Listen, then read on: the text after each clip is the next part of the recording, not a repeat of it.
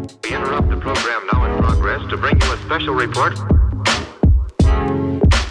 Here are the highlights this morning's news. From the WPGU News Desk, here's today's headlines on WPGU 1071, Champaign's Alternative. From WPGU News, I'm Owen Henderson.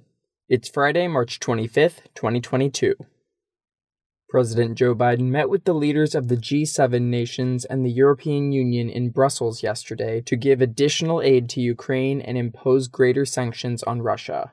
Biden announced the United States will admit 100,000 Ukrainian refugees and provide $1 billion for humanitarian efforts. He also expressed support for removing Russia from the G20, which would be officially decided by the member nations. Russian President Vladimir Putin is planning to attend the G20 summit in October, despite discussions of the Kremlin's removal.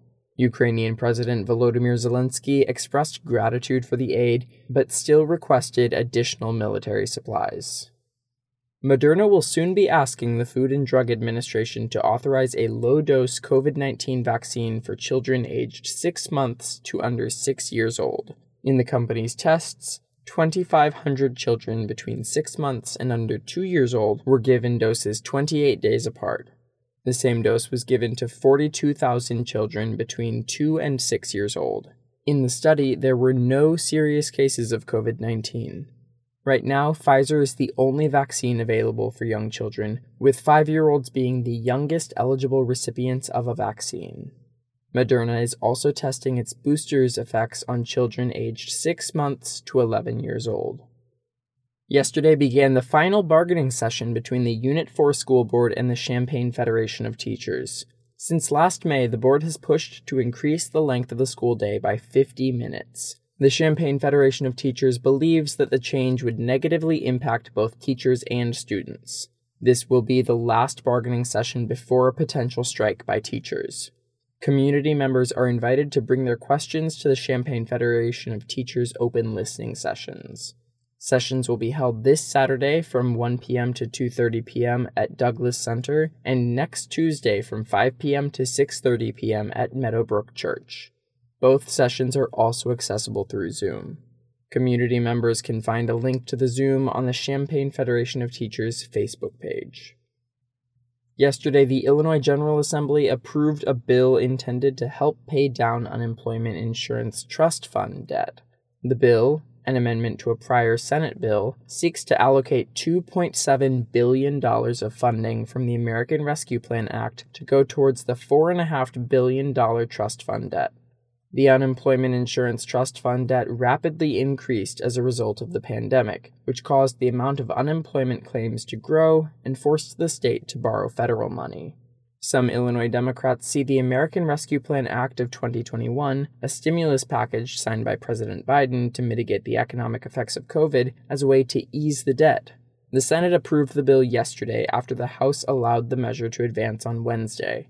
Both times, only Democrats voted to pass the bill. Governor Pritzker says that he intends to sign the bill into law when it is available to him. 4-star high school football recruit Caden Fagan has committed to play for the University of Illinois. Fagan hinted at the decision earlier this month on social media before announcing his commitment on Wednesday. The 6'4", 221-pound running back finished his junior year with an impressive list of stats. Fagan had 143 carries for more than 1,200 yards and 16 touchdowns last season. On defense, he finished with 99 tackles, 39 solos, and 2 interceptions. He is listed as the 241st best player in the class of 2023 and the 3rd best in the state of Illinois.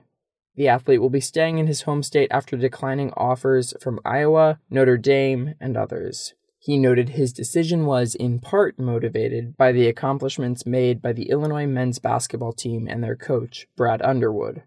Fagan is currently the highest-ranked recruit for Illinois coach Brett Bielema. That's all from us for today, folks. Reporting was contributed by Jane Knight, Tara Mobasher, Avery Bowen, Laszlo Toth, and Anulika Ochuba. Our political editor is Jane Knight. Our science and technology editor is Husna Husseini. Our regional editor is Josie Alameda. And our sports editor is Jackson Janes. Our deputy news director is Emily Crawford, and our news director is Madison Holcomb. For WPGU News, I'm Owen Henderson.